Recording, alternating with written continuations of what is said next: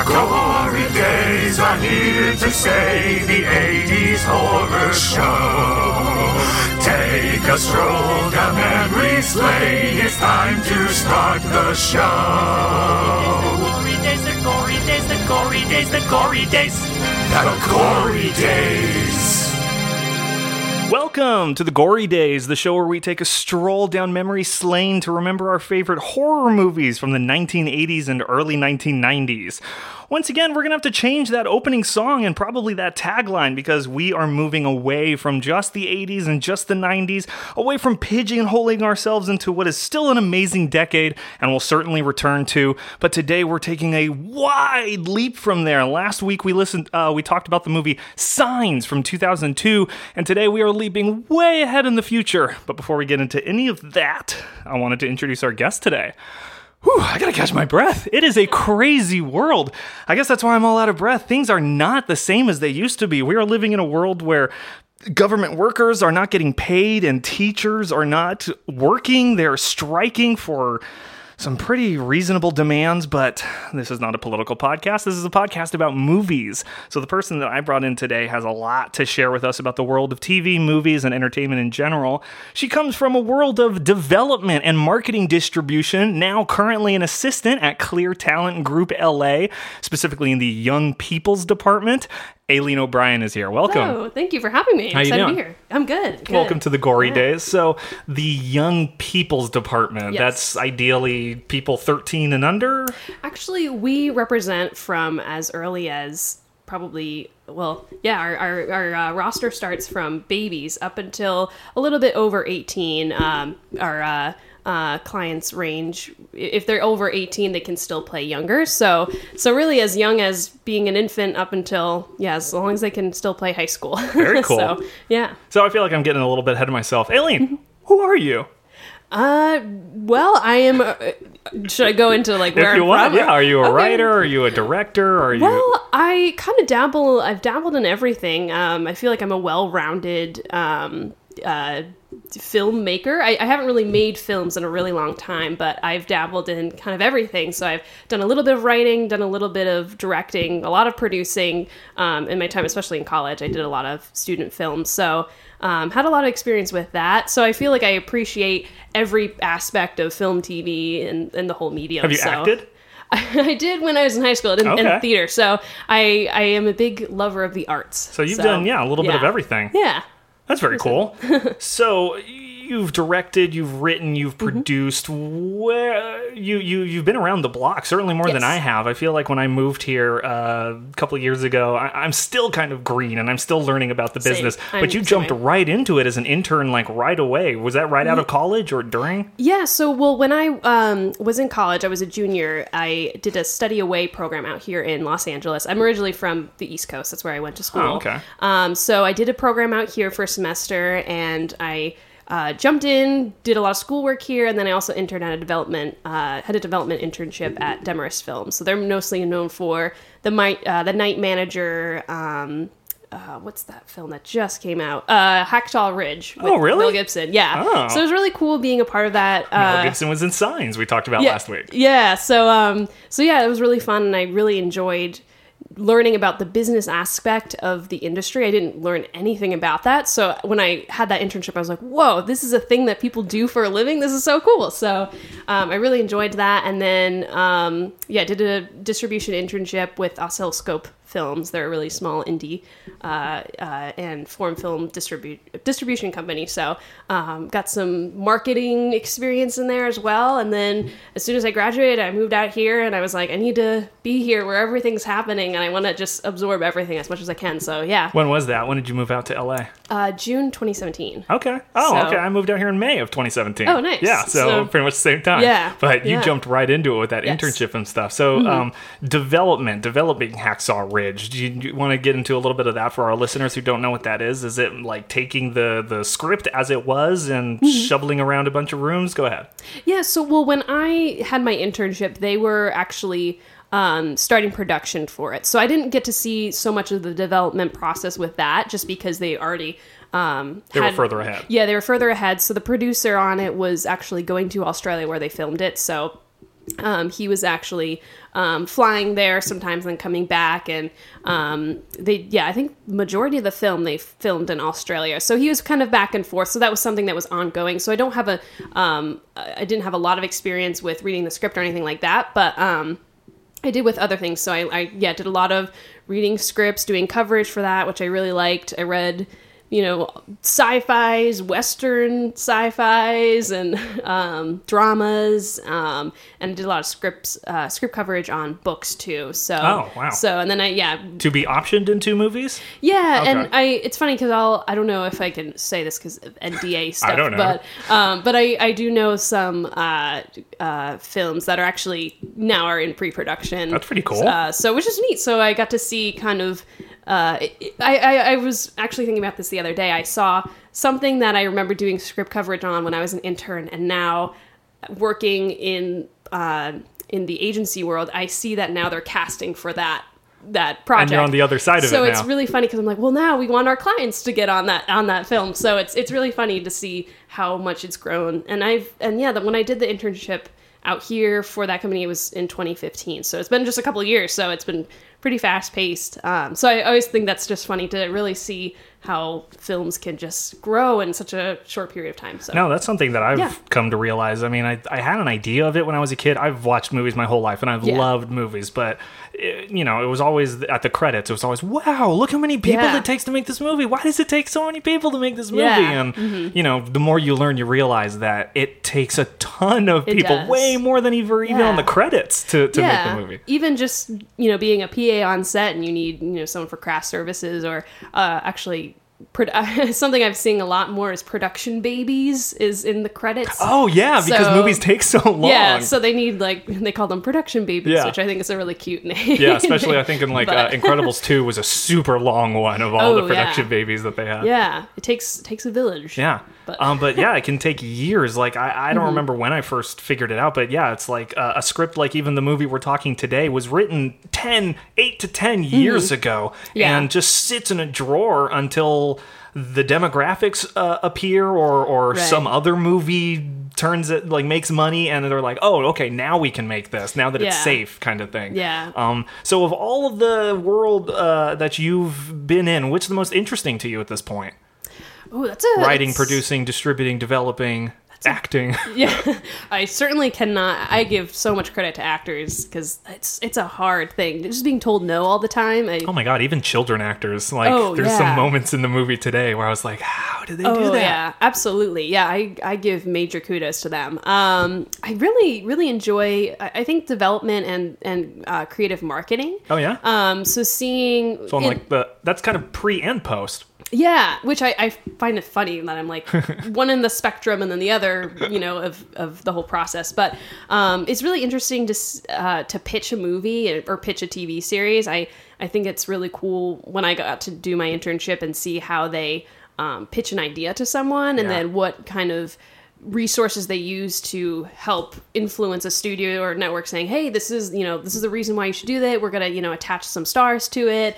This person would be perfect for it. They have a production company that, would love to do this as well. And then on the creative marketing side, using, campaigns or types of other resources. Actually, I'll kind of give an example. So I don't know if you've seen, when I interned for Oscilloscope, do you know the movie The Love Witch? No. Okay. So it's a very... Is it a horror?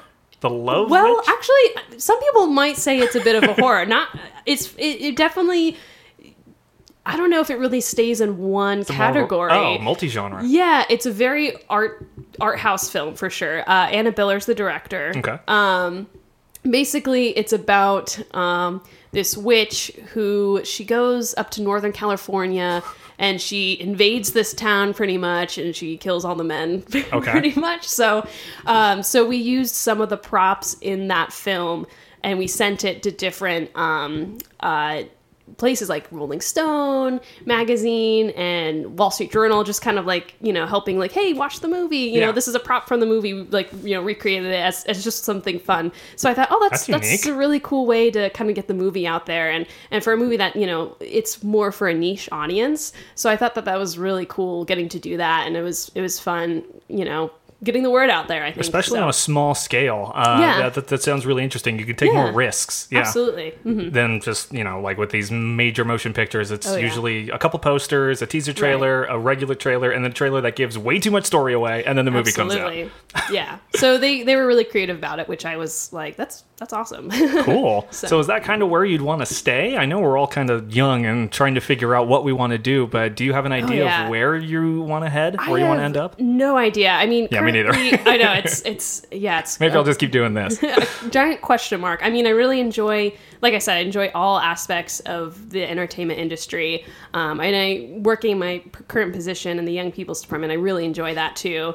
And booking our talent for jobs, I really think that's interesting. It's so cool to see them, book big jobs. They started out, doing small commercials or something, and now we see them booking these big feature films, which is so cool. So I don't know. I kind of want to do everything. Yeah.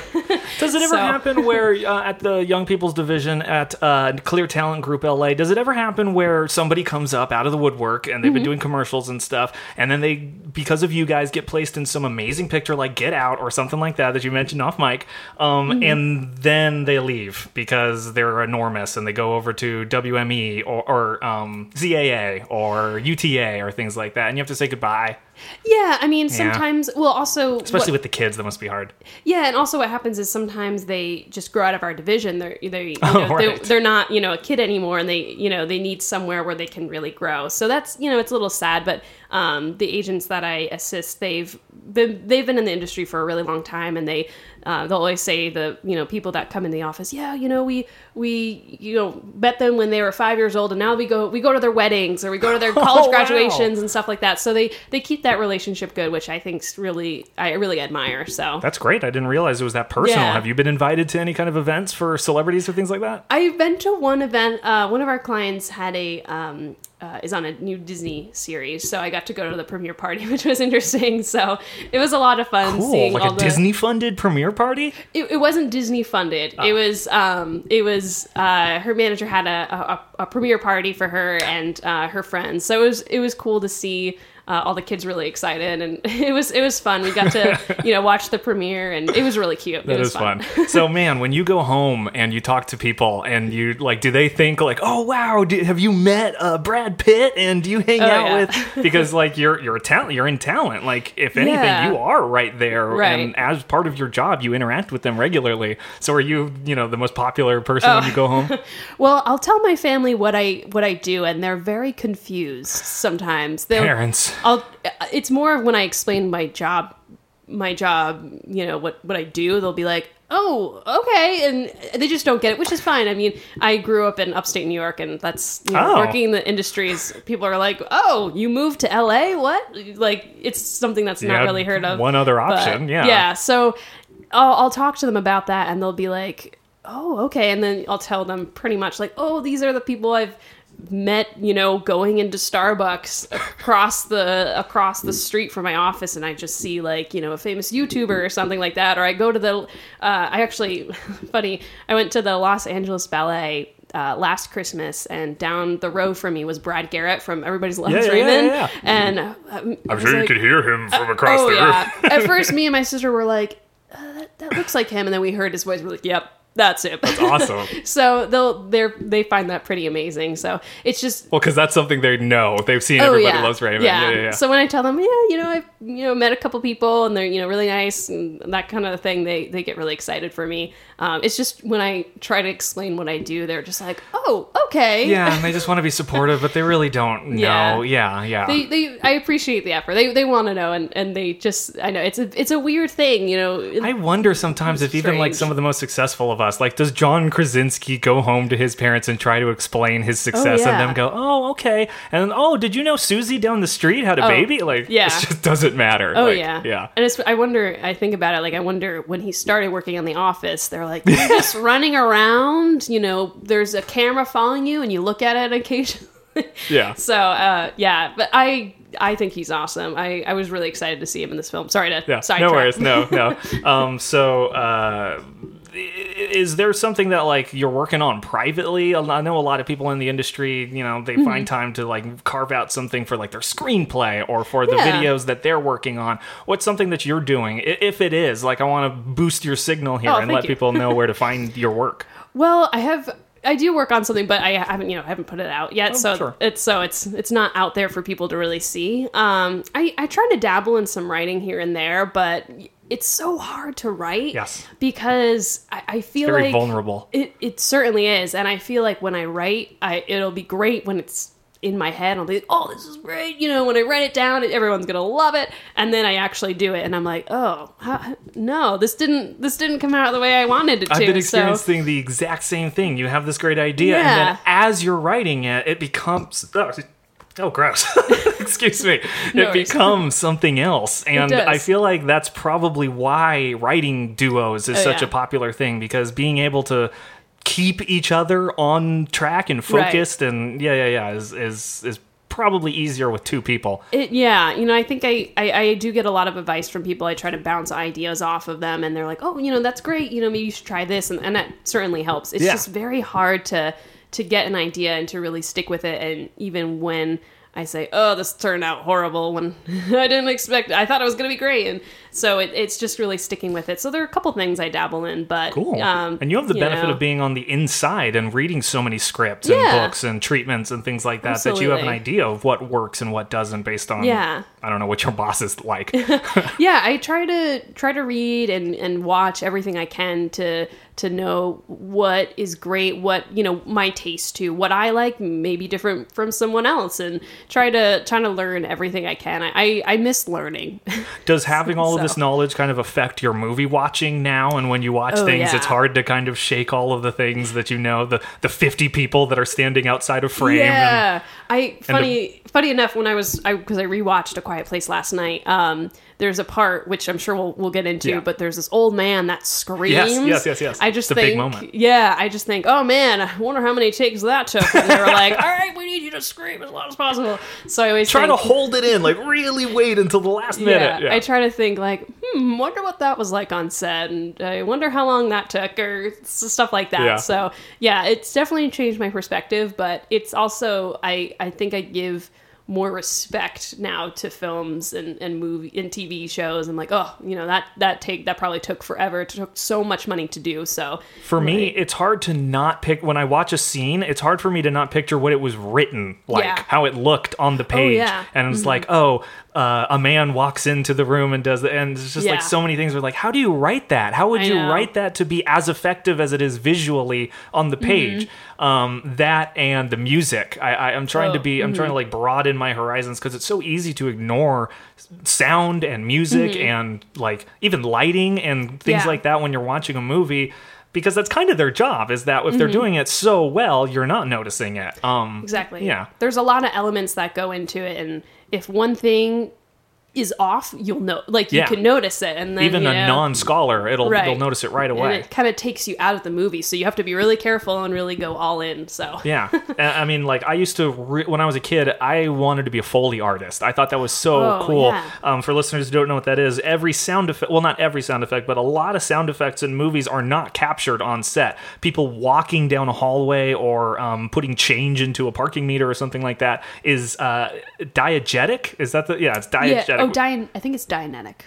Or no, I think you're right. Sorry. No worries. I don't know if it's spelled whatever the word is. There's people screaming at their iPods right now. Whatever the word is, it's sound that is supposed to be happening in the scene, but they couldn't record because the boom mics are near their head, and so Foley artists will need to recreate like a dog walking down a hallway, or horses galloping, or even bones breaking and things with like celery wrapped in towel, or literally like coconuts like going like that or whatever. And I thought that was so fascinating, and I still think of it today when I'm watching movies, and I think like, well, that sounds too perfect. Those heels walking down a doctor's lobby sounds just too perfect. If you don't know what Foley is, I remember actually maybe a year ago there was this video that surfaced on Facebook. All my Facebook friends were sharing it, and it was this two Foley artists, and it's really funny to see when they watch the screen, and then like they'll break celery or something. So you could find it on YouTube, I'm sure, if you're still confused. That's the part. That's the part that I'm forgetting, is that they have to do it in time with the footage, which is insane. Because they're sitting there and they're like, okay, crunch. Yeah, and actually, it's something I really am interested in too. Is sound design. When I did a class in college, I keep bringing up all the classes I did in college. Please. But I did this really cool sound design class, and for our final project, we had to take an episode of Scooby-Doo, and we had to literally recreate all the sounds, effects? Even the voices, and they give you a silent clip of Scooby-Doo? Oh yeah, That's silent great. episode. Full full episode, and I had to redo chandelier swinging and Scooby, crashing into things. It was really fun. That does sound fun. It took a long time to do, but our professor was like, okay, yeah, you can, you don't have to have the Scooby voice or the Shaggy voice. You can do a crazy voice. And I don't know. People think that because you're not Casey Kasem. I know. I can't make voices as great as him, but a lot of my classmates were like, Aileen, you can do all the funny voices, because apparently I make funny voices, which I'm like, okay. This one so far has been hilarious. I can't wait to hear your normal voice. Thank you. So they made me do all the majority of the voices and the ghost in the episode. Great. So if you watch, I think I have it. I wish I took that class. That sounds awesome. It was really fun. If you listen to it, the majority of the characters are me talking. I think that's good experience. So it was really fun. So I respect people who do sound design fully. That takes a long time and a lot of precision. So. Especially with sci-fi, where a lot of the noises simply don't exist, and they have to create them with things that do exist and doctor them, or post like Chewbacca and Darth Vader and all of those noises. Yeah, I will say one of my pet peeves is in those crime procedural shows. One of my favorite shows is Criminal Minds. I love that show. But one thing that always drives me nuts is when they're on the computers and it'll be the beep boop bop noise, and I'm like, computers don't make that noise. I love that. Sorry. And it'll be in NCIS too. I'm like, I'm sorry, no one. Computers don't do that. Every keystroke makes a beep or something. Or I love when it's in super sci-fi, the whole thing will be touch screen and it's still making boop, boop, boop, boop, and they'll swoosh, they'll throw something up and it'll make a big across the wall. I don't think that's how it would sound. But at the same time, it's if those weren't there, it would be more weird. If it was just silent and they're just going... It adds a little flavor, I guess. Yeah, but I always... But it is annoying. Like, I mean, for you and me. Yeah, but it's whatever. Yeah. So pivoting a little bit, what is your relationship to horror, specifically the genre? Yes. So I used to be very afraid of horror movies. Funny enough, I think I told you the story. When I was in high school, I remember watching, it was around Halloween, on IFC, The Exorcist was playing, and I was like, oh yeah, I'll give it a watch, because, I thought I was brave, and I was an adult. I was maybe 16, 17. Okay. So I was watching it, and then I was like, nope. No, thank you. I can't do this. This is That's a great one, The Exorcist. Is that 70s? Yeah, I think Warner Brothers came out in the 70s. I don't know what year in the 70s. 1973. 73, okay. And yeah, I mean, the effects are really, for its time, the effects are really great. And I've since watched it all the way through. I still really don't like to watch it because it's really scary for me, just because I was scarred for life at 16 watching it. But it's a good movie, but it really gets in your head. So from there, I was like, never again. And then I started watching it more and more. And then I realized you have to watch horror movies with other people because it's like riding, going to an amusement park when you ride roller coasters. Or the haunted maze. Yeah, you have to it causes a visceral effect. So you need to scream, but also with other people, so you realize, okay, I'm not alone. I'm scared. And now I feel bad sometimes when I go to horror movies and I'll watch it with other people, like my best friend Claudia. Hey Claudia.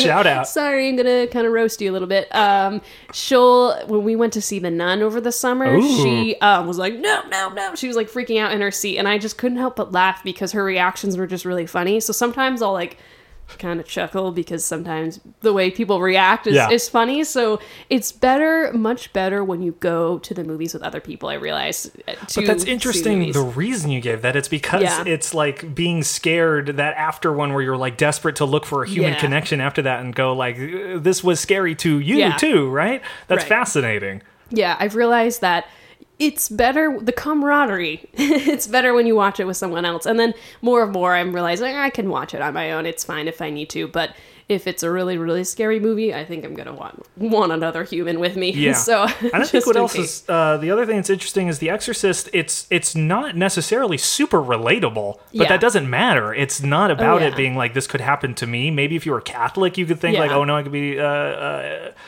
possessed or whatever, but it's more about just like it takes place in like one house on one night, and it's a mother just wanting her daughter to come back, and her daughter just, Linda Blair, becoming just grosser and grosser with every scene, and that's like the real slow suspense horror with all the like, you know, freak out stuff is like, and then the ending. Oh yeah, and it just really affects the family too. And I mean, spoiler alerts if you haven't seen The Exorcist. Yeah. Sorry, we spoiled it. But I try to look at the story more now and realize, okay, even though there's, you know, it's really scary and that's, you know, where my attention's really going, I try to look at the story and realize, okay, it's really about this mother, you know, needing to come to terms with things and realize, you know, in the end, all she needs to do is just try to help her daughter. Yeah. So I try to look at that instead of being super scared and being like, but it takes a little bit. I don't know. I don't want to like toot my own horn, but it takes, you know, not an educated mind, but a seasoned moviegoer mind to be able to peek behind the curtain and understand what's, you know, behind the story. What are the themes? What's really being discussed here? Yeah, what's the overarching narrative really trying to discuss? And I think in the past, especially, horrors got a bad rep almost because, you know, it's the slasher movie, you know, the same tropes happen all the time. Definitely in the era that we focused on, the 80s and 90s, big time. Definitely. But now I think there's a real resurgence, and I mean, you see it with reboots and everything, but even then, they're, you know, a lot of people are going to these movies and really realizing, you know, okay, maybe it doesn't need to be, you know, the same slasher and then, you know, the girl running away or everything like that. There's much more to it. And I think it's kind of getting a lot more respect lately. We're in a golden age of horror. Like, I don't know how it started, but horror has become such respectable genre that it's one of the few ones that is not mired by franchises and stuff. Like, you have the thrillers like The Purge and all of that nonsense, but it's the only one that I know besides, you know, maybe dramas and romances and things like that, where people will go to a new horror with a name that they haven't recognized, they've never seen before, with people that probably aren't that famous, and they'll still eat it up and it'll still become this huge thing. It's changed a little bit in this golden age where in the past, horror was this like haven for no names to get started because they would mostly die or whatever. Now horror movies are becoming more like critically acclaimed and have major money behind it. So they're hiring bigger names and things like that, which is bringing more people to see the horror movies. So it's just this great cycle that I love. Definitely. I agree. I mean, I think they make you think too, which is really great. It doesn't, you're not just going to sit there and be like, okay, eating my popcorn. All right, bye. You know, going to the grocery store now. You actually think about the movie afterwards, and it makes you change your perspective a little bit. If that does it for me, then I'm always like, yeah, I loved it. Because I feel like the best dramas, they will make you think, but it's mostly about like maybe society or sociopolitical relationships, or maybe even, you know, your relationship with people. But horror is a genre that examines the kind of like human themes that others can't. Like, how far will a father go to protect his children, or how much is one willing to lose to have it all or whatever. And that's why I love horror, because it'll push the envelope in ways that no other films do. It breaks tropes. It pushes boundaries in ways that shock. And I absolutely love it. And so horror itself has kind of blossomed into its own subgenres. There's romance horrors and horror comedies and horror. There's even, just like... thriller horror. Yeah, thriller horrors. And I love them all.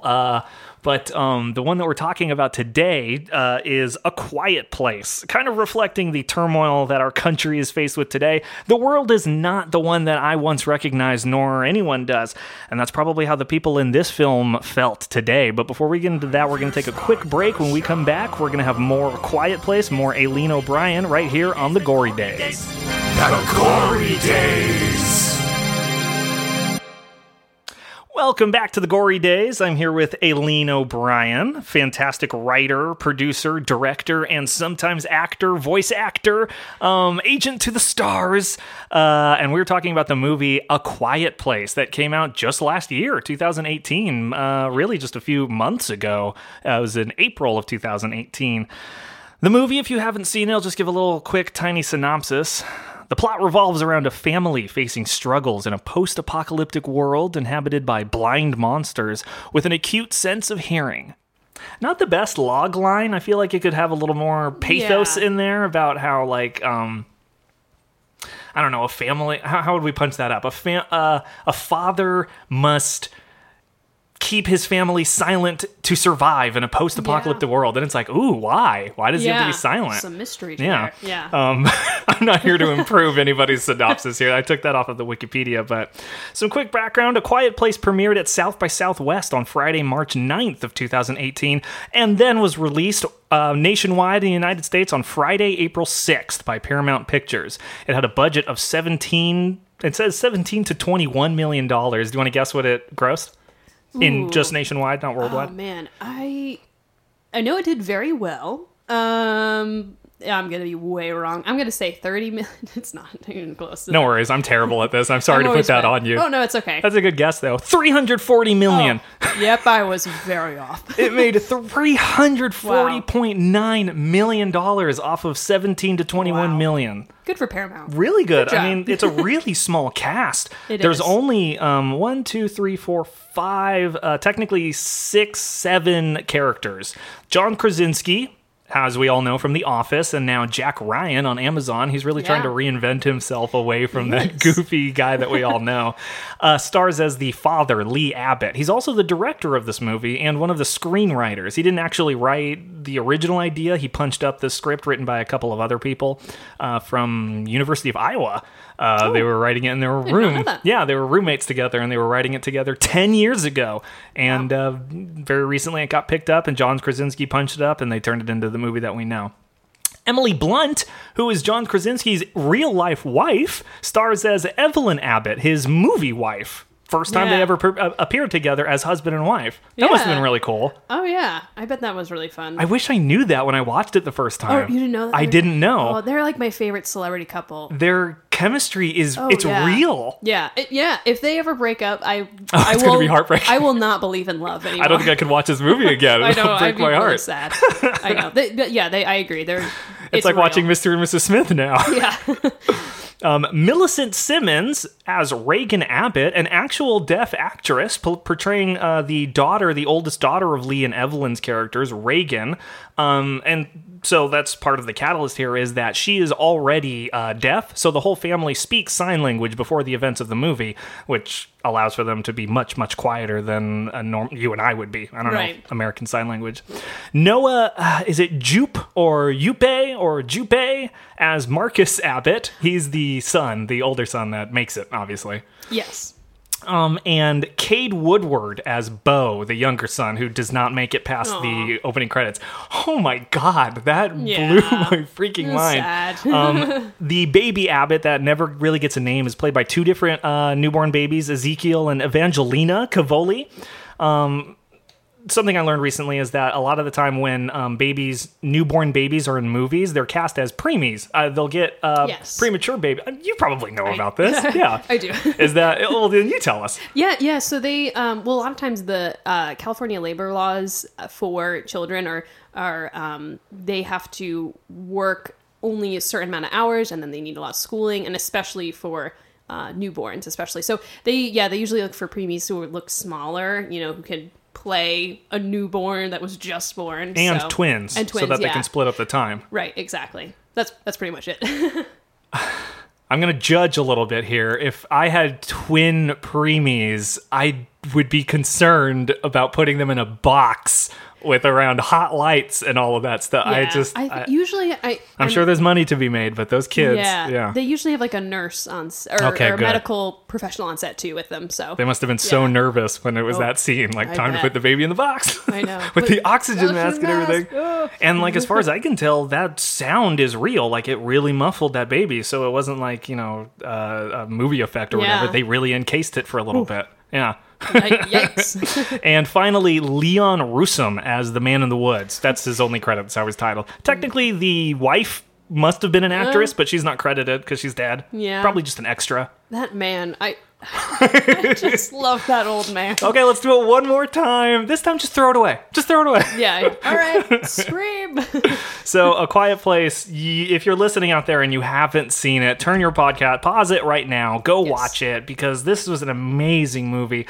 I don't know what I was doing in April of 2018. I was probably waiting for Avengers Infinity War because I missed this, and everyone was telling me it was great, and I didn't go see it, and I'm kicking myself because the first time I saw this movie was 2 nights ago. And it's amazing. It's really good. And the world agrees. It won 17 awards and was nominated for 61 others. It won Best Sci-Fi Horror Movie from the Critics' Choice Awards. It won the AFI Movie of the Year. It was chosen by both the National Board of Review and the American... I already got AFI. But the top 10 films of 2018. All kinds of nominations, including a Golden Globe Award for Best Original Score. The music in this movie. Yeah, oh my God. Mm-hmm. I already mentioned Avengers Infinity War was a movie that was technically competing at the time. It didn't release the same week. It was 2 weeks later. Another one was Truth or Dare, as far as horror movies go. That was one that came out the following week, or weekend, rather. I forgot about that one. Yeah. I did not see it. And I thought the marketing for this movie was kind of fun. I don't remember what the first teaser trailer was or where that came, but I remember the posters. I think it's just got that like big shot of Emily Blunt like right in front, and it says, "If they hear you, they hunt you." Yes. Yeah. And then there was the other one. I read this tagline on IMDb, but I don't remember seeing this anywhere on any posters or stuff. Rule number 1, don't make a sound. Rule number 2, never leave the path. Rule number 3, red means run.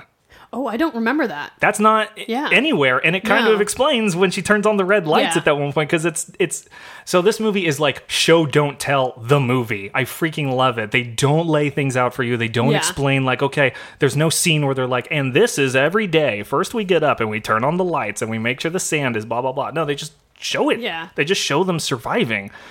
Still getting a little bit ahead of myself. I was surprised that there's a sequel planned for this movie. I know. I don't know. I don't want this to turn into another franchise. Yeah, I don't want an origin story for where the monsters came from. Yeah, I like... if they do a sequel, I think if they focus it on Emily Blunt's character, because she was amazing in this movie, and her character was really especially good. at the end. She's a new person. Yeah, the shotgun. Yeah, with that smile. So badass. I would love to see that. I think that would be great, but I don't know if it's needed. Unfortunately, from what I have heard, in November 2018, in an interview, John Krasinski said the sequel would not be a sequel to the first film, wouldn't focus on the same characters. It would be different people trying to survive the same monsters. Oh, okay. Well, that could... Well, we did see the fire. There are some nearby survivors. Yeah. So I wonder if... if it was focused on one of those families, and then at the same time, it happens in real time, so the fireworks.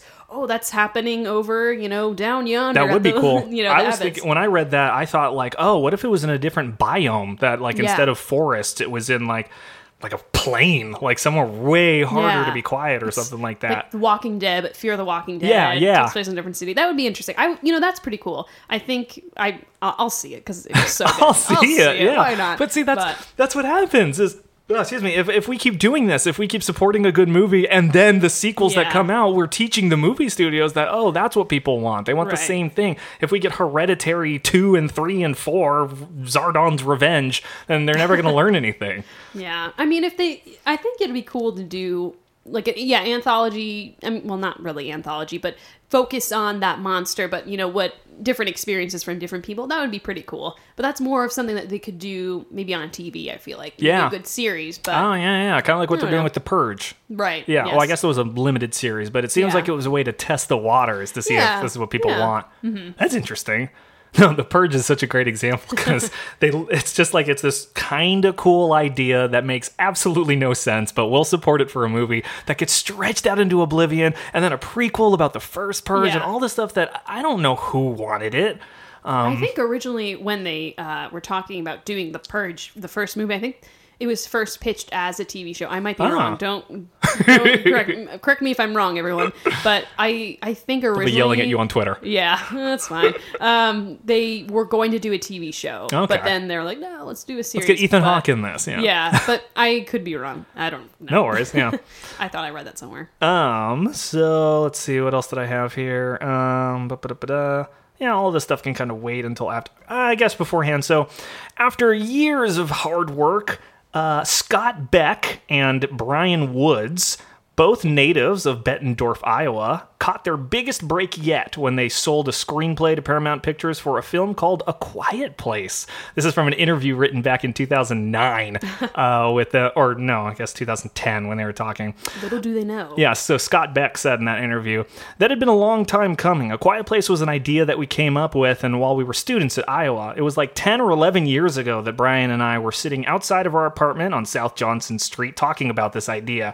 We kind of put it in a drawer and didn't really crack it open until a year and a half ago. And that's how it happens. If you're sitting on a screenplay right now that you think is worth something and no one is buying it right now, don't burn it. Don't shred it. Don't throw it away. Hold on to it. In a couple of years or 5 years or 10 years, who knows what the world is going to be ready for, and they might want your screenplay at the drop of a hat. Yeah, as seen here. Mm-hmm, exactly. And now the two of these guys are working, they're directing now another feature film that, I don't remember what it's called. I didn't care enough to do that research. And the last thing I'll talk about before we get into the nitty-gritty is the monsters. Production designer Jeffrey Beecroft headed the creature design, and special effects supervisor Scott Farrar created the creatures, who is also known for the creatures in Cocoon, special effects in Backdraft, and Transformers most recently in 2007. Last night when I was rewatching, I saw that it was produced by Michael Bay. Yes. So that's funny. That's probably how it happened. He went, I know someone who can help you out. Yeah. Because the monster is in the design. One other thing I thought was interesting about the monsters is that John Krasinski did a lot of the motion cap work whenever the monsters were like interacting on set, when they weren't, just like rushing through a scene or something. Yeah. That's pretty cool. Because, John Krasinski is an actor. He's apparently a director. He's also a physical body actor, which I think is a totally different skill set. I'm impressed that he's that talented too. Especially with a monster that doesn't exist in real life that we know of.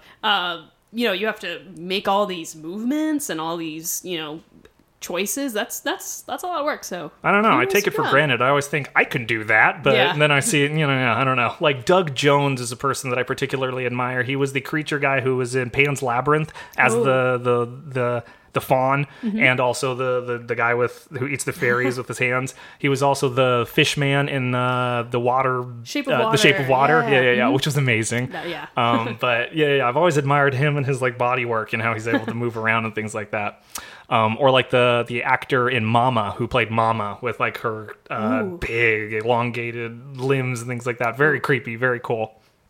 Was it just me, or sorry to interrupt, or did the monster remind you of the Demogorgon from Stranger Things? In this one? Yeah. Oh, I'm not that familiar with Stranger Things. Okay. Yeah, and it's a shame because it's one of the reason I'm not is because it's tailor-made for me, and so I resent it. It's got it's just got everything that's don't you love this? It's like it. It's like the 80s. It's like all these things you love, and I was born in the 90s, but I'm an old soul, so I like 80s things. But it's one of the things you're like, I know I'll like it, so I'll get to it eventually. Maybe. Yeah. I don't know. It's the only.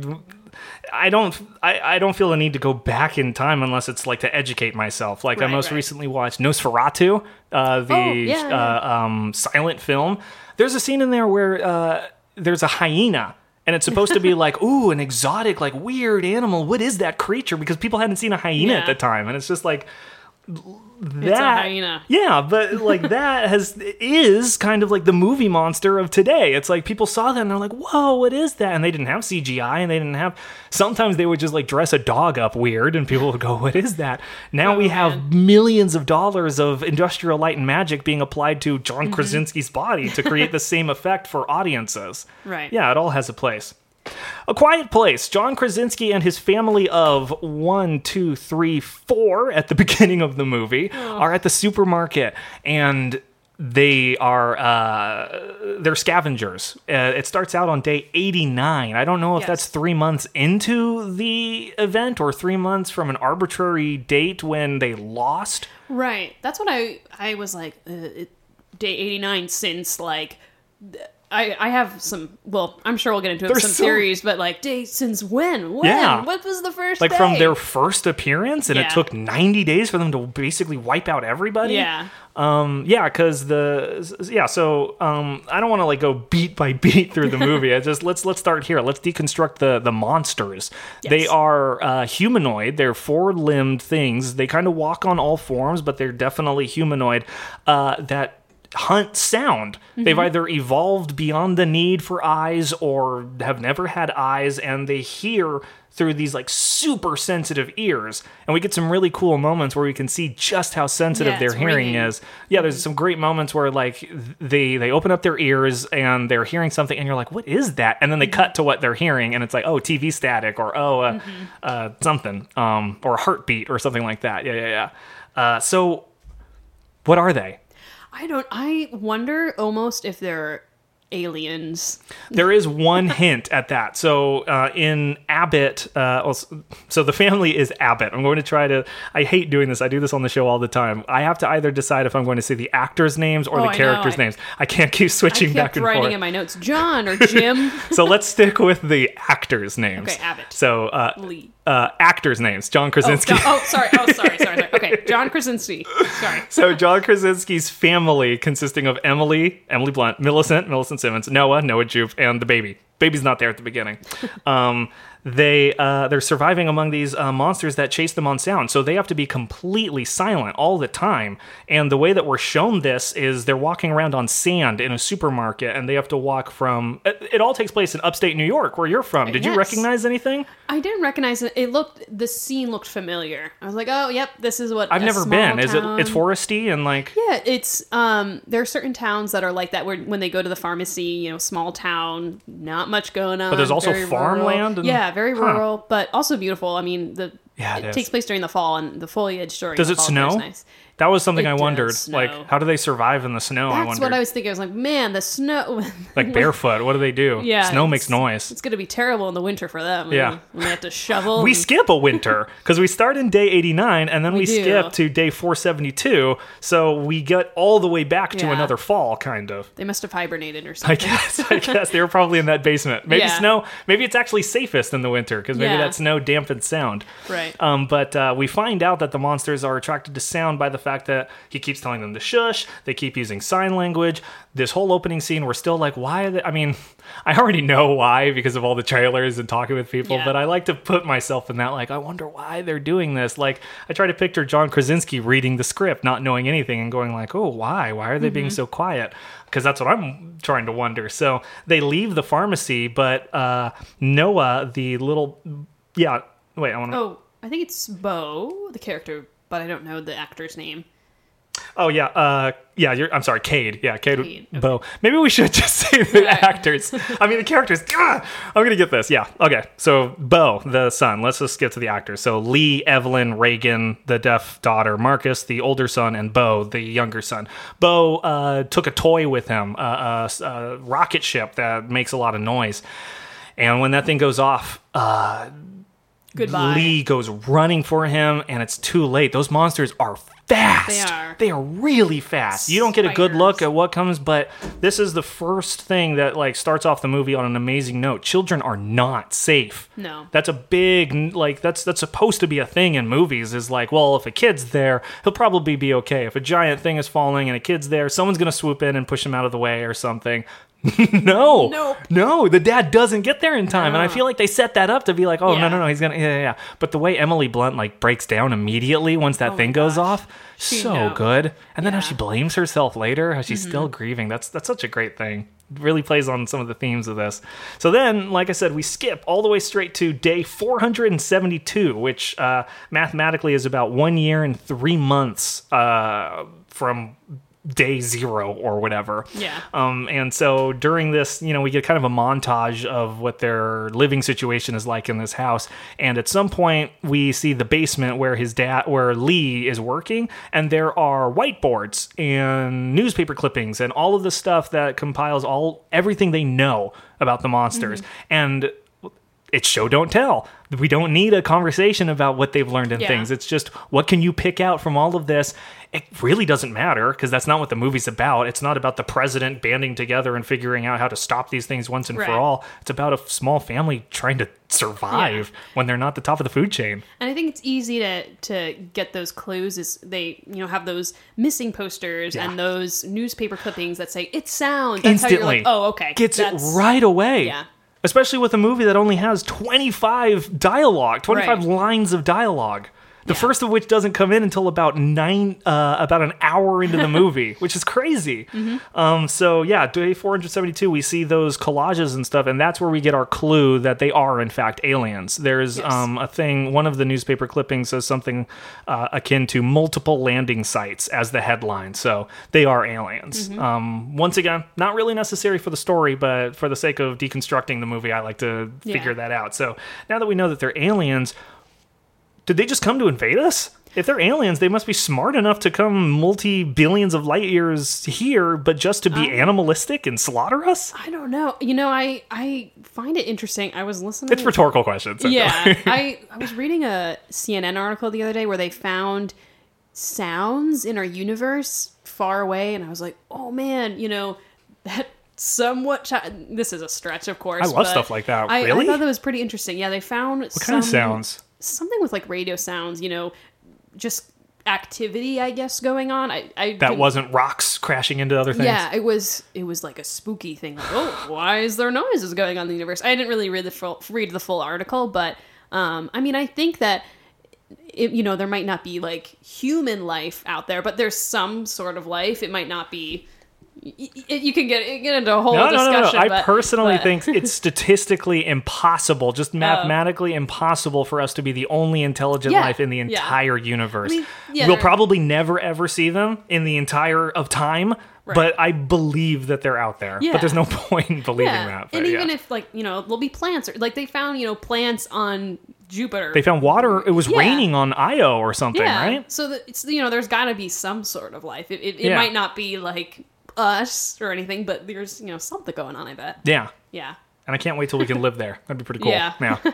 I'd love those movies too, like living off planet and stuff, like The Martian. Loved The Martian. The potatoes, how grounded it is.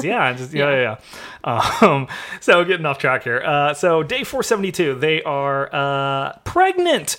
The baby died, and it's been a year, so they probably had some time to grieve and then, get comfortable again. And so Emily Blunt is pregnant. Yeah. I remember seeing that, and all I thought was, oh, good for her. And it wasn't until she was checking her heart rate and using the stethoscope to listen to the heartbeat that it dawned on me, and I literally gasped sitting there. I was like, oh, babies make noise. Yeah. Oh, no. What are they going to do? And then I put it together because they're making the basement soundproof. I was so stupid when they were putting they were putting the paper mache and stuff. I was like, what are they doing? I didn't know. Yeah, and I didn't put it together that that's the baby zone. Yeah. That's where the baby will be safe. So the way that they survive, they have a huge farm. They have lots of corn, a silo full of corn, but they eat fish and veggies. I get that fish is, you need a meat. You can't... You need protein. I guess you do, but they're a vegetarian. Yeah, but vegetarians even need protein. They have to eat beans and stuff like that, which I imagine they didn't have. But what I thought was interesting talking with somebody was that the aliens most likely killed all of the animals already. Like those raccoons and stuff were what's left, little scavengers. But as soon as they got here, birds, dogs, like anything that was making noise, they probably slaughtered. So it makes sense that fish is the only kind of animal that they would have left. And there's that scene where they go in the river and Lee. Yeah, we're getting like, it. It's okay if the sound of the river's so loud, so little sounds are okay. So that's probably how the fish are safe. Exactly. Yeah. That they're which gets us to a pretty great plot hole of the movie that I'm sure everyone has.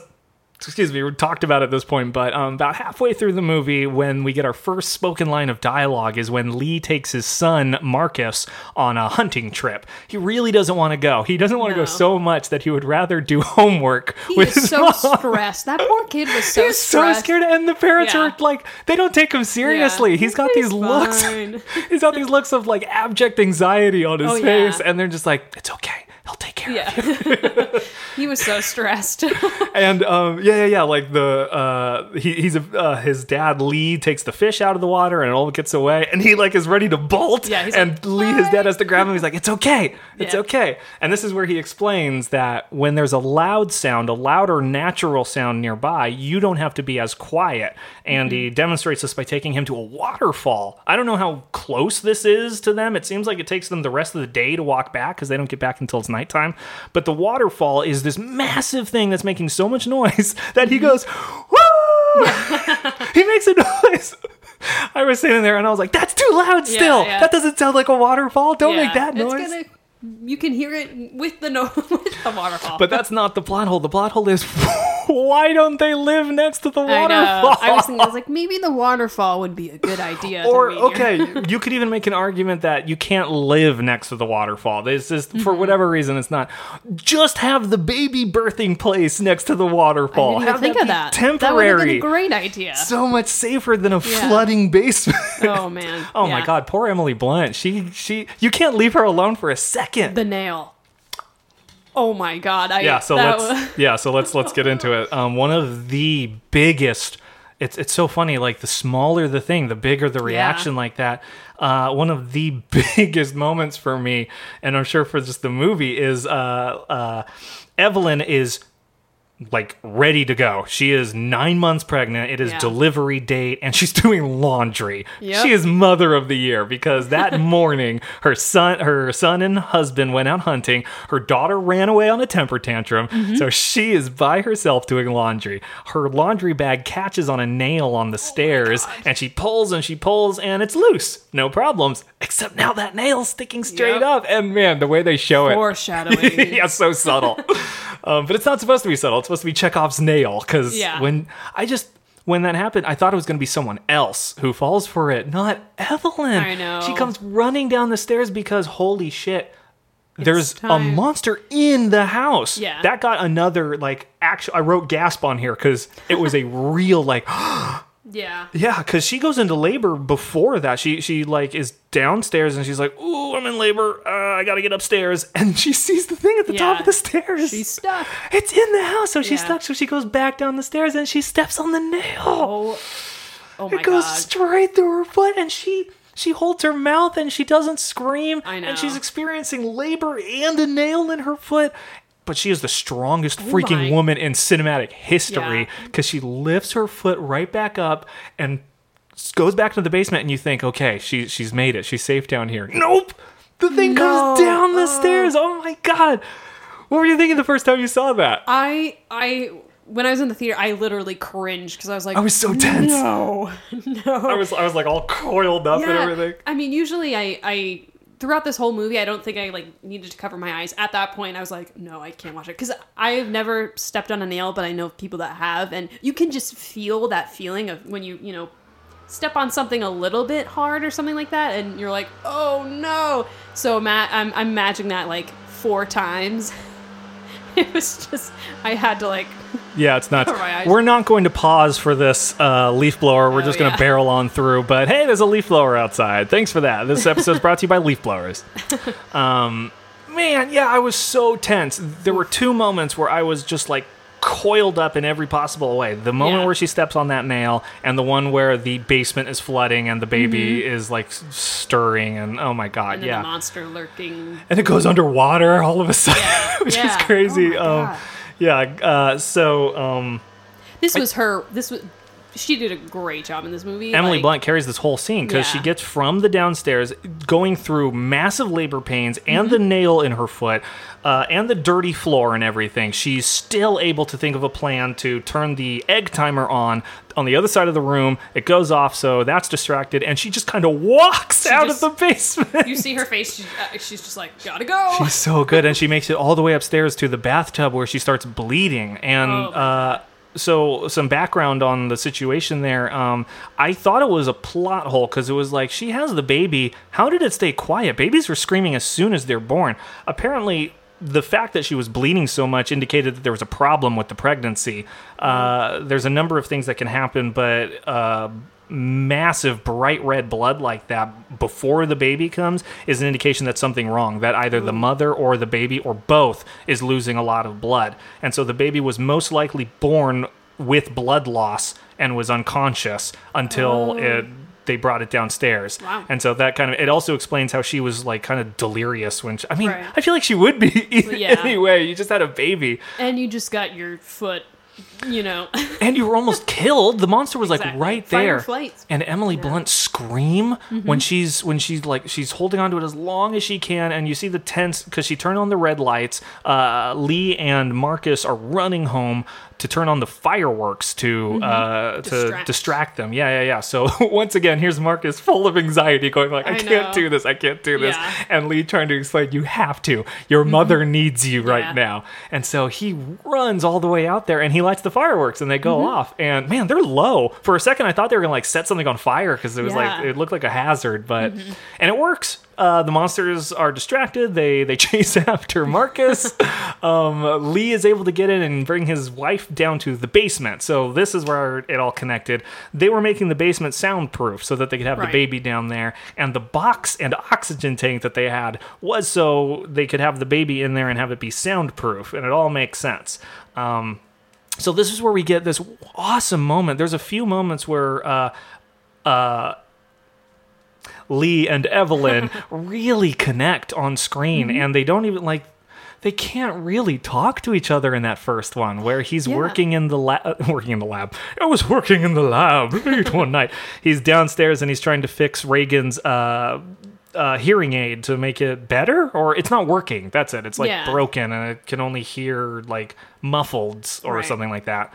And so another thing that I read is it's not actually a hearing aid, it's a cochlear implant, which is something a little bit different. Instead of amplifying the sound because she's totally deaf, the actress is as well, it's an implant that takes vibrations from like, the air and sound and from the world and converts that into sound in your brain so that you're able to like hear an illusion of what it is. Because when she had that on, I could hear her heartbeat, I think, like really muffled though, so. And how like just kind of magnets, like when she takes it off, I didn't realize, I've never known anybody with a cochlear implant, at least not intimately enough to know the ins and outs of how it works.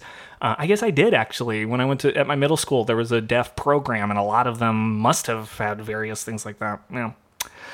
But when they're down there, they just like dance a little bit and they hug and they hold and they just show that they are really connected despite losing one of them. Yeah. But it's the second one when they're down in the basement that Emily Blunt really lays it on.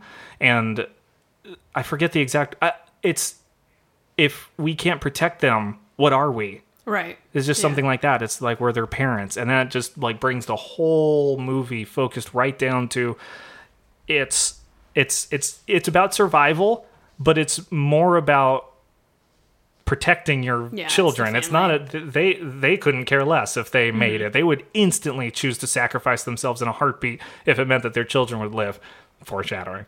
Yeah. So this is just it almost gets comedic at some points with how bad everything gets and how bad everything just stays because Lee leaves his wife down there with the newborn baby, and I remember this like big sigh of relief, like she just had a baby.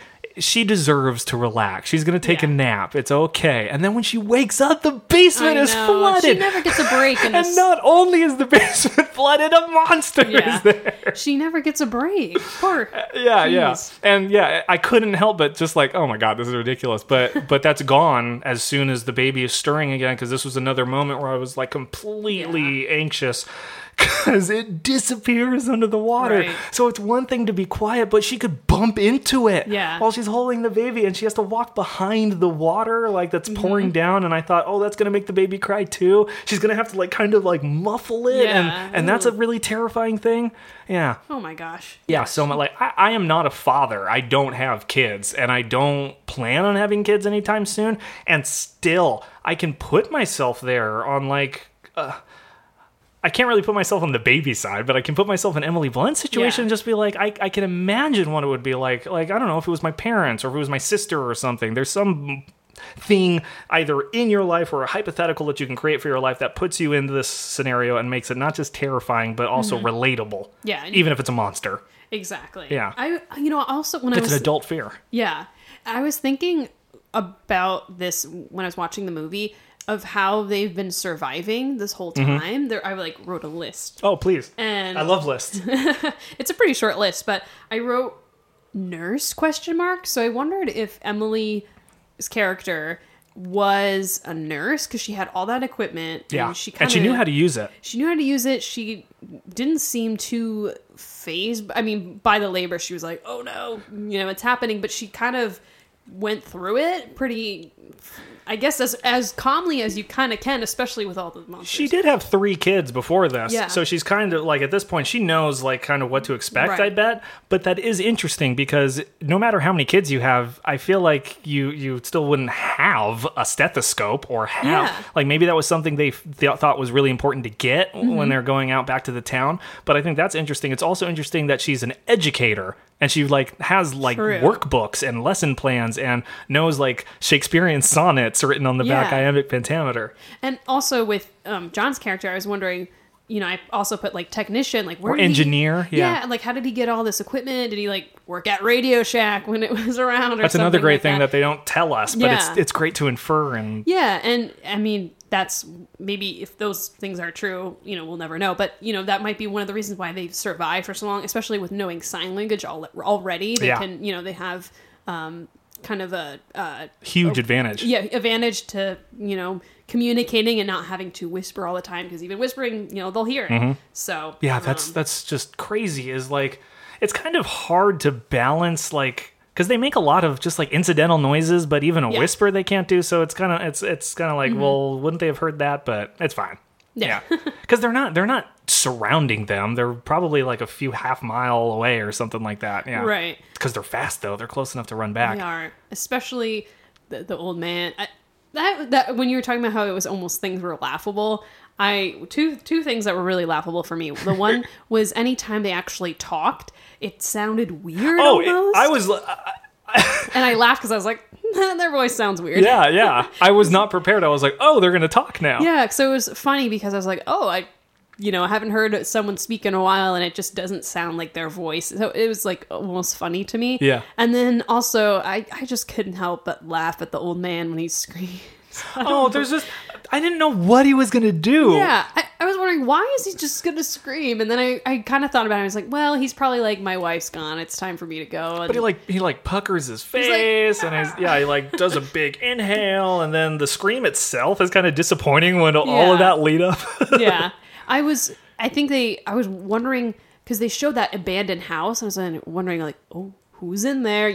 And then he shows up and he's just like, I don't know why. I just thought it was really funny. I was relieved that there was less going on there. I was worried. There was something about that scene that I was like, oh, great. We're going to spend a bunch of time with this guy now. He's going to be some like new addition or whatever. But no. He knows the secrets to the monster. He has the prophecy. Yeah. So let's skip a little bit to Reagan and Marcus are separated. They are not separated.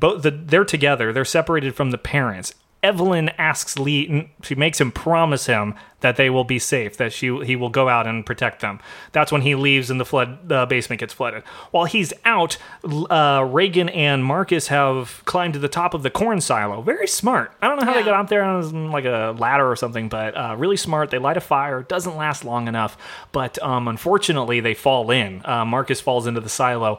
Another horrifying scare for me, because That happens. Farmers have died that way, is drowning Yeah. in grain when you fall in. And you don't think, death by corn kernels. You know, think something about it thinks like, oh, well, even if I was completely submerged, there'd still be like air, but no. Yeah, no. And if you're not careful, soon you're inhaling solids, and Yeah. then you're dead. Yeah. Yeah. And so when Reagan goes under, oh man, that was scary. Yeah, those kids were really resourceful in this movie. That door is Yeah. questionably light. First it's Yeah, really yeah. heavy, then it's Yeah. really light that they're able to hide under it. I was like, what? Mm-hmm. Yeah. And the monster jumps down there, and that's where we get, I think for the second time, that Reagan has a one-up on these. Mm-hmm. There was a moment before where they almost snuck up on her, which is great, because she's deaf, and we see the thing behind Yeah. her, but there's no sound. The sound is completely cut out. We're hearing what she's hearing, which is feedback. For Yeah, some reason, yeah. when they're nearby, they elicit some kind of like electrical disturbance. The lights flicker, her cochlear implant gives back feedback that hurts them. And it hurts her too because we can see her. Yeah, she's yeah. in pain. It's really uncomfortable. It's like this shrill thing. What I thought was fascinating is it's not annoying for us, the viewer. Yeah. That sound is usually a really annoying thing, but they found a way to mix the sound that it wasn't annoying to listen Yeah. to from Which an was audience nice. perspective. Yeah, because Appreciated. it basically it doesn't kill them, but it Yeah. capacitates them and makes them run away. Huge, because that's what gets the monster that's in the corn silo with them to break out through those giant walls and make it out of there. Same monster that can't break through the car's thin tin roof, but we Yeah. won't get into that. Lee eventually makes it to his kids, but they're trying to get back to the house where Evelyn and the baby are. She's watching them on security cams while the monster has cornered them in a different part of the farm. The kids are in a truck that we saw earlier. We saw Marcus play driving in, which I thought was fun. Like, they're kids. They have almost nothing. I'm glad he's still finding something Yeah. fun to do. Yeah. So the car comes back in that way. Lee is outside the car watching the monster tear apart the car and almost get inside. This is probably one of the best shots we get of the monster full-bodied. We see Yeah, how we really see- big it is. It's as big as the truck, pretty much. And we see how destructive it is too, because he, I just gave the name of the monster. He, sorry, Gender neutral I know. 2019. Non-binary aliens. the monster like hits John Krasinski's character, and he goes flying, and I thought he was dead. And yeah, you see him; he's like bleeding out, and you're Mm-hmm. like, "Whoa, he really took some damage to that." So you actually see how, I don't know, that was for me. That was like, "Whoa, they're really destructive." And it seems like they don't eat people. They just Yeah. kill them and just Yeah. leave them where they are. The old lady was gutted and just there. Yeah. yeah. But this part, Yeah, go for it.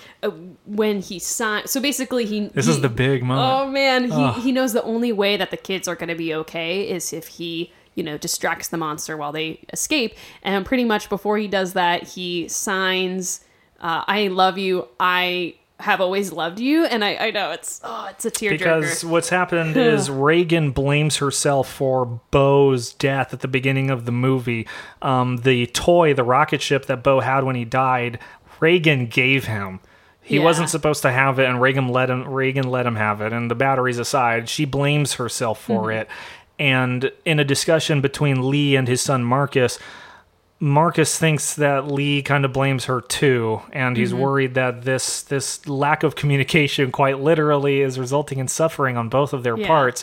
And so the emotional story, the catalyst for this whole movie comes to a head, like all good movies do, at the same time as the plot's climax, when Lee signs to his daughter the admission, the reveal that I've always loved you. And all those months and year and a half that you thought I didn't love you because of that horrible thing, I've always loved you. And with this last act of screaming, I'm going to prove that. Yeah. And he screams and the monster attacks him, and the kids are able to get away by releasing the parking brake and rolling down the hill. And movie's not over yet. Nope. I thought that was like, oh, okay, that's the big moment. But Yeah. oh boy, they get down into the basement and a monster follows them there. Yeah. And it's in the basement and they're looking right at it.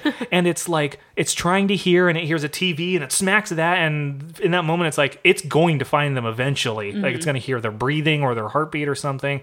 That's when Reagan remembers the ear thing, and she kind of like also noticed there's a lot going on in that one moment. She goes down there, she sees all of the work that her dad has been doing She to was never improve. allowed down there either, yeah. And I thought that was weird. Like, why not let her see Yeah. that work? There's nothing bad bad down there. It was just he wanted to keep the hard work he was doing and I guess failing at. Maybe that was it. Is like he internalized that I couldn't help her. So he was kind of like an electrical engineer of some kind, because those are like micro wires and things. You gotta know how to do that. You have to figure that out. So somehow she figures out that she can turn it up and amplify it. So she puts it like into a microphone, and it basically weakens the monster to a point that its head is exposed. They're armored, and up until now, it's been this place. Hey, welcome back. Our this episode today is brought to you by leaf blowers. They finally find a weakness from their armor underneath their skin when the head is exposed. Emily Blunt takes the shotgun that Lee Abbott loaded recently and blows its head off. And it's kind of squirming, and you're worried for a little bit if it's really dead, but no, it is. And they found a way to kill him. Yeah, and then they hear more. They're like, oh, we know what to do I don't know how many more are coming, but probably a ton from that gunshot. But they're ready. They're like, we know what to do. Oh, man, that's so badass, the way they set that up. It gives me chills talking about it now. Yeah. And that's A Quiet Place. Yeah. I kind of wanted to point out, I read somewhere about when John Krasinski signs, I Have Always Loved You. I remember reading that, I guess, when Millicent was reading the script, she suggested to John, you should change it to I Have Always Loved You instead of I Love You Always or something. And I guess when John heard that idea, he started crying or something. Yeah. And I was like, oh, that's such, I think that it proves it even further that he, never blamed her for it. He always has loved her. There is this, divide between them always, but he's always loved. So I thought that was really cool. I love hearing that because it shows a direct connection that the actor had to this story, and that what you're seeing on screen is not like, oh, okay, hey, when am I done here? Am I going, I'm going to a veggie grill after this? No, he is in it, and he knows this story. In fact, the reason he loved this script so much was that Emily Blunt and he had just recently had a baby when the script fell into his lap, and he was already feeling that, am I a good enough father now? Imagine in this scenario. And so that's why he carries it so well. Millicent, in fact, was really instrumental in making the character what we see in the movie, in the script. From what I understand, she was much more like just... When she's having the argument with her father, she was not defiant in the script. She bends to him and she's afraid of him. It was Millicent's idea that no, she should be defiant and in her sign language should be arguing, stop, just stop, and all of that stuff. That's so effective. And that was this actress's input. Yeah. And that's why he cast her, is because he wanted an actual deaf actress to give him that kind of input on set and confirm, like, is this what you would do? Is this what a family would do? Is this how they would communicate? Yeah. Yeah. That's a sign of a good director, is when Absolutely. you can, connect with your actor and see them, as a human also within the character. And that's, a way you can see the characters, not judging the character, is by understanding, okay, this is what they're going through. So I think that's really cool. The other side of that coin is like, how do you direct your wife? I know. That must be so difficult. Like, I know you're talented. I know we're equals here. Yeah.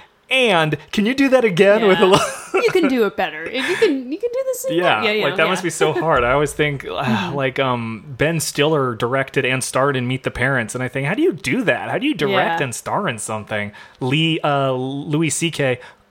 starred and directed in Louis, and he I always wondered how they did that, especially from this, like the bathroom scene. From what I read, that was done in one take. That Emily Blunt nailed it the first and only time. And then as soon as John said cut, she dropped character immediately and said, "What's for lunch, guys?" Just to mess with everybody. Nice.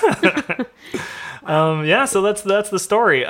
In the basement scene towards the... sorry, I already read that. So there are real family photos of John Krasinski and Emily Blunt with their real children used in the film to show the other kids as like younger versions of them, which I thought was cool. The original screenplay only had one line of dialogue before it was broken up into the 25 lines that we have now. I wonder what the one was. Would have been cool to know. Run or something. Yeah, like maybe, that. or maybe, maybe I've always loved you. Well, Yeah. no, she need to be signed to that. Yeah. I'm not sure. I had some other things here I didn't write down. Just something that, like, we were talking about diegetic sounds earlier. This movie was very unique in that we were talking about Foley artists and how people would have to recreate them. This movie, they tried as hard as possible to get all of the sounds on set as they were. Like the Monopoly stuff, the dice in particular would be a really impossible, difficult thing to pick up. The whole crew had to be absolutely silent so that they could get things like that, so that it could be as diegetic, as real as possible. So that was pretty cool. I always loved something I wrote down was the sound whenever like they heard the monster in the distance and they're like everybody quiet. It was like this like the sound chromatic scale like sound. Yeah, that's it. The music in this movie is amazing. Yeah, it was. I always laugh. Well, watching it the second time, I'm like, oh, there's that sound again. You know it's not good. I think it's the last time when it finally comes down the stairs to the like control room where they are that sound cue happens, and I'm so familiar with it at this point, and it sounds exactly the same that it's like, oh, it's the bad guy. Yeah, He's exactly. back. Like you're saying.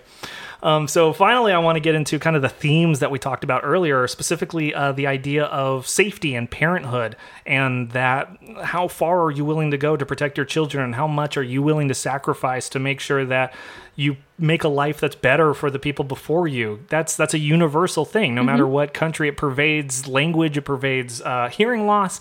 Everyone under the sun can relate to that idea, and I think that's one of the strongest themes in the movie. Yeah, and I think I read an interview that John said he doesn't like horror movies, and he doesn't like them, and you wouldn't think, John Krasinski's directing a movie, and it's a horror movie, I certainly monster. didn't. Yeah, and he said the reason why I really like this movie is just because the core value, like the core of the movie is just about family, and he said that I could see myself, being that, in that character's position. So, like you said, yeah, it's a universal...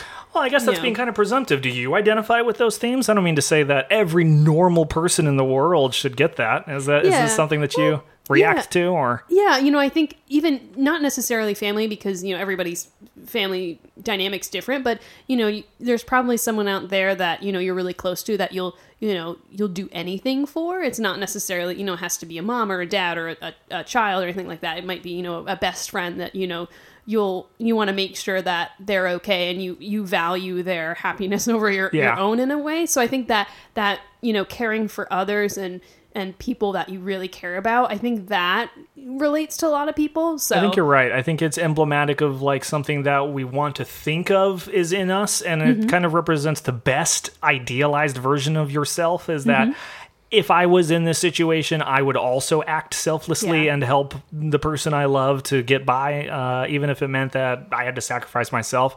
So yeah, I think it kind of, holds a character up like that as somebody that we can look to for our morals and for, a way to lead our lives, which isn't to say that the moral of the story is to be self-sacrificing to your children. Right. There's certainly a balance when it comes to real life, when not in apocalyptic scenarios.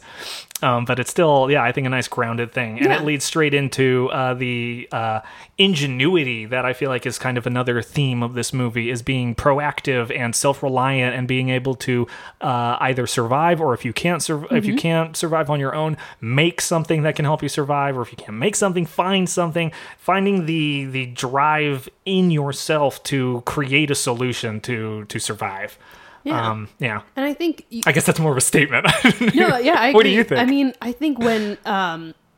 in a philosophical sense, we don't really know what we're capable of until we reach a point where we need to, fight or flight, sense. So I think, in that sense, it's not super relatable because we don't know, like... A lot of us aren't pushed to that point. Yeah, but, if we were in the situation, you might say, hey, I do that too. I throw that timer and I try to distract and then go, So, I think that you can say, oh, okay, I'd do that if I were in that situation. But, yeah, I mean, it's tricky because you're like, well, I don't know if... we'll ever have, if I'll ever be running away from a kind of monster like that. But you think, if I was in this situation, that would be a good idea. And I know I would probably do the same thing. Yeah. And it's like, I don't know, from a screenwriting standpoint, there's not a ton of other options for this character to do. What's he going to do? Take his wife? Or is he just going to run? Just abandon his whole family and run? No, it's heavily established, like in the first scene, that he loves his family more than anything. And he'll make sure that they're safe. Yeah. And Emily Blunt really puts it on him, too, that it's not just... me and you, it's them. Right. Something I did want to bring up to you. When I saw this movie, I talked to a lot of people about it, and either half of the people really loved it like me, and then the other half didn't like it. Was this a divisive film? And the reason why they didn't like it was because they were mad that they got pregnant again. And they were like, well, they knew that if they did that, then, they were going to have problems, and why would you bring a kid into the world and stuff like that. So it is pro-life. Yeah, so I was like, oh, wow, like, oh man, I was surprised when because I just thought it was just a great movie. I didn't really think of that. So when people were like, I was so mad, they knew if they had a kid that they were going to have problems. So I thought that was interesting. I was like, wow, I guess, yeah, but also, we need the story, That is interesting. The story. So I thought it interesting how half, the discussion was half people really liked it, enjoyed it, and then other people were like, why did they do that? Why did they think of that? So my only response would be to them and not to you. My only response would be that from, once again, a thematic standpoint, it represents the parenthood and the safety element that without the baby, it would be about the two kids, and they're not so I know your peers aren't saying this, but it's not like they're replacing the kid. Right. From an even bigger standpoint that I think could be argued against, but it is kind of like it is a pro-life kind of message idea that Emily Blunt is a woman and in control of her body, and she is allowed to do whatever she wants. Right. And even if the scenario, even if everything under the sun tells you that this will be a risky thing, if that's something they want, then they have absolutely every right to do it and to make that happen. And you can already see, family means a lot to them anyway. So they, want to have a family, then go for it. Yeah. And that's the only way this race is going to continue. Exactly. Everyone else, they're all the same family. No one else can make a baby except for the two of them. Like children of men. Yeah, exactly. So I thought that's a really interesting, Yeah, when I talked Any other reasons they hated it? I think that was just, I think they didn't hate it, but I think that was something they thought, they're like, oh, why, they complained about that. But I was like, well, they kind of, in the plot, it helped the plot, it kept things rolling. So I didn't really think of that until they mentioned it. So I thought it was an interesting conversation to have. Absolutely. I think it's just a huge character motivator for the both of them, is to have an immediacy to the danger is the kids are unsafe, but we'll go get to them. The baby's coming. Nothing's stopping this baby. And then you think, okay, we have to be really quiet. That's the whole movie. And then you think, you have to, what's something that you cannot be, and it's labor. You cannot be it's, known for people screaming and being in pain. You can't keep quiet. And it's a natural thing. It's not a toy. It's not something, it's not avoidable. Raises the stakes, that's for sure. So, big time. Yeah. And I'm not a woman, but, and I can't physically have a baby, but that's still, any time that's a theme or a part of a film, that it's always I think I've seen a lot of women give birth this year on TV. It was this movie, Handmaid's Tale. I watched. I forgot the name of that actress, but it is a tour de force when she has to give birth to that baby all by herself next to the fireplace in that scene. And I'm loving it. I'm loving seeing women portrayed giving birth as it's not a story beat for something else to happen. It is very important to the woman, and it is a huge part of her life. And I really identify with that, in a way that maybe is inappropriate, but just the idea of I have life in me. It's not a dump. It is something really important to not just me. They could be something, and there's something that there's a huge responsibility to that. And I'm not trying to put words in any woman's mouth. I'm just saying how I feel about it. No, for sure.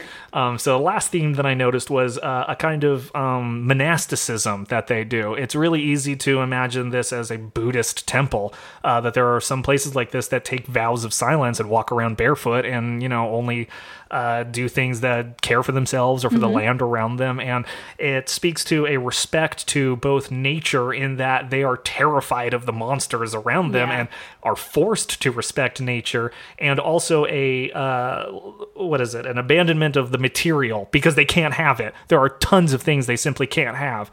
That still work ideally, that they just can't use anymore. They probably have CDs and records, and they have the iPod. Yeah, they have the iPod. That's the thing. That was a big thing, because it takes place in so the gravestone for Bo says he lived from, I think it was 2018 to 2020. 2020. Yeah, so this movie takes place in the near future, 2021. Yes.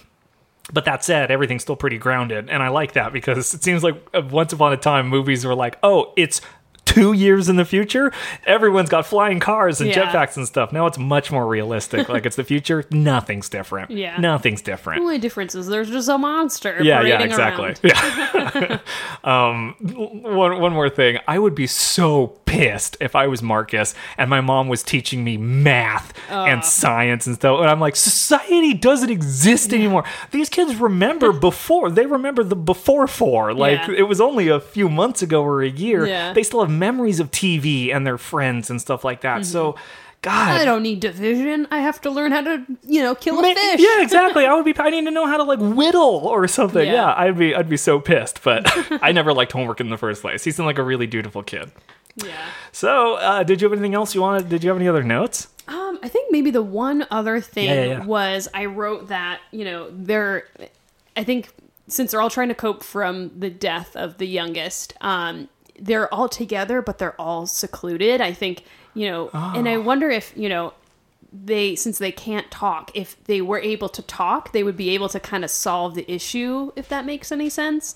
So I thought that was interesting. I was like, if they actually, for some reason, if the monsters disappeared and they were actually able to speak, would they be able to work out the issues, John's character and then Reagan, would they be able to, not like saying, oh, we got to get into therapy and discuss your issues and family meeting, they're secluded in a sense where they can't really always say what's on their mind. They just have to keep quiet. So I thought, that's fascinating. I love that. The idea that the lack of sound is isolating them from connecting from each other. Oh, that's so good. Yeah. That's great. I thought, well, yeah, they can't. They kind of just have to sit in silence and eat their dinner, and they can't say, "How was your day?" How are you feeling? It's more, okay, here we go, eating dinner. It's like necessity. Yeah. So I just thought of that. Also, my God, if the only board game I had to play was Monopoly, I think I'd kill myself. I know. I was like, the worst I game. Hate that game. It goes on forever. Yeah. But they have a lot of time, so I guess that's true. And they're playing like by the rules too, when they have no pieces. They're the felt star. Yeah, it was really cute. And then when he knocks over the lantern, man, it's such a good moment. Such a good moment. When I was watching it last night, my computer, like, it was delayed a second, so like they're still smiling while the crash happened, and I was like, huh? And then I was like, oh, it's delayed, so I was like, I need to watch that all over again. That's definitely happened with me. It'll be like when a character like pauses or something, and I'll be like, wow, that's a really long pause. Oh, it's frozen. Yeah. Oops. So if without further ado, the last thing that we like to talk about is we like to rate our movies based on anything we want under the sun, based on whatever you want. We like to rate it on a scale of 1 to 5 thumbs, 1 being the worst and 5 being the best. Aileen, what'd you think of A Quiet Place? I really, really like this. I think I would say maybe 4 out of 5 thumbs up. I think you really need to see this movie in theaters. I know it's not in theaters anymore, so it's really hard, but when I went into the theater and saw it, everyone was quiet. Everyone, no popcorn. Someone sneezed and I got mad at them. And I was like, be quiet. It'll take you out of it. Yeah, it's one of those movies that really pulls you in. And with the surround sound, everything like that, everything was amplified. And it's one of those movies that sometimes I feel like things, movies nowadays, there are bits and pieces that take you out of it. And, if you're at home, you look at your phone, you'll check Twitter for a hot second, and then, look up and resume. But this movie really caught my attention the whole time, and I think it was just because it was so simple. We got, okay, hey, they need to be quiet, and that's how they survive. Like, all right, moving on, what's gonna happen next? It was so simple that I think that it really was perfect in that sense. So I really enjoyed it. I think 4 out of 5. If you need to see it, you do need to see it. I think it was great. I think it was one of my favorites of the year. I think, definitely trying to see it in a theater or some way where the sound can be really amplified, and, you can really just take it all in. So how about you? Probably find like a screening or something, or rent out a theater if you can, through Fathom or whatever you can. Yeah. So typically we assign our thumbs to characters within the movie. Ooh. So who do your 4 thumbs belong to? You can spread them out, or you can give all 4 to one person, I suppose. I think tied between Emily and Millicent. I think those 2 characters were super awesome. I think their just acting was phenomenal, and I also think their characters were really strong, and I really admired and I liked watching them and seeing, how they're going to progress throughout the movie. So yeah. Gotcha. Well, you asked me what I thought. Yeah. I love A Quiet Place, and historically, it feels kind of weird to do this part because we've typically picked movies that no one would ever think were really 5 thumbs, because I mean 5 stars. No one's gonna go home and say that this is the best movie of the year. This might have been one of the best movies of the year. Certainly one of the best horror movies of the year. And I'm trying to remember what some of the past ones I've given 5. Have you seen Society? I gave that one 5 thumbs because I freaking love the body horror in that. Yeah, that's a classic. I'll have to watch it. Yeah, it's filmed a lot in LA, specifically Beverly Hills. Yeah, nice. Really fun. And Van Nuys. There's a shot of one of the high schools in Van Nuys. I gave that 5 thumbs, but A Quiet Place is on a completely different level than anything I've ever covered on the podcast, and I'm flattered that you brought it to me because I don't know when I would watch this film, but I'm glad I finally did. And just like you, I typically, I will usually have like a whole page of notes when I'm watching this. My notes end about 2/3 of the way down because literally as soon as I gasped, this is the last thing I wrote. I stopped writing because I was so sucked into it, and that usually never happens. I'm usually like keeping things down. So yeah, this movie was freaking amazing. I love the themes. Every single actor. Sometimes child actors can get like no offense.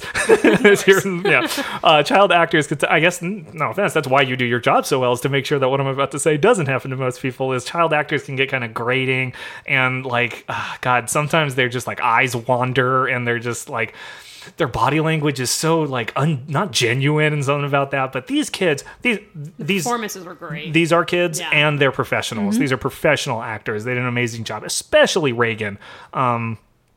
Played by, like you said, Millicent Simmons. I want to see her in more stuff. I want to see more deaf actors and actresses. Me too. I want to see these kinds of stories. So this one in particular being the first of many, hopefully to come. Not Quiet Place sequels, but more movies featuring deaf themes and experimenting with sound. And the monsters aren't even like, they don't need to be that visually interesting. It's just about the family, and they're more of a dressing. They're more of a setting for everything. So that said, everything under the sun, I loved this movie. I'm going to give it 5 thumbs. Yay! And, and I'm going to give those thumbs to several of the people that died in this movie. I'm going to give 1 thumb to Bo, because he's going to need it wherever he is right now. I'm going to give another thumb to Lee, the dad, John Krasinski, because he did an amazing job protecting his kids. I'm going to give 1 to the old lady who we never met, but I'm sure she was great. I'm sure she had some wonderful stories to tell, or sign or whatever. I wonder how those other people were getting by. They probably didn't know sign language. No. And they probably weren't engineers and all of that stuff. They were probably doing way worse. Finally, I'll give... Oh, wait, that's 3. So 4, my 4th thumb I'll give to the old man, so that they can hook thumbs with his wife in heaven. And then the last thumb I'm going to give to the raccoon that a lot of people forget about. Unsung hero. There are 5 deaths in this movie. Bo, Lee, the old lady, the old man, and that little raccoon. That poor thing doesn't make it. One of the few animals. There's probably a couple scavengers that are like quiet, like snakes and stuff, that are still around. But so that's A Quiet Place. Aileen, did you have anything else you wanted to add before we wrap up here? No, thanks for having me. It was a lot of fun to chat about it. Absolutely. So fun. Is there anywhere that people can find you online? Twitter, Instagram, Facebook, or do you not want people to find you online? Don't find me. I don't have anything yet, but maybe in the future cool. you can be able to find me. Sorry, I just almost coughed there. Is there anywhere we can find your work? Is there somewhere we should be watching out for when that script is done? Oh, man. I feel so unprepared. Not to blow up your spot. That's fine. That's okay. I'm just like, oh no, I don't have anything ready. I'm probably the most unprepared professional in LA about that. I'm like not ready to, you know what, maybe eventually you'll be like, oh, I recognize that name. Okay, so right now I don't, so sorry. No, that's fine. It sounds like a challenge to whoever out there thinks they're the least prepared person. Yeah, exactly. Watch out, Aileen's walking around out there. Well, thanks a lot for coming in. Thank you. That'll glory days.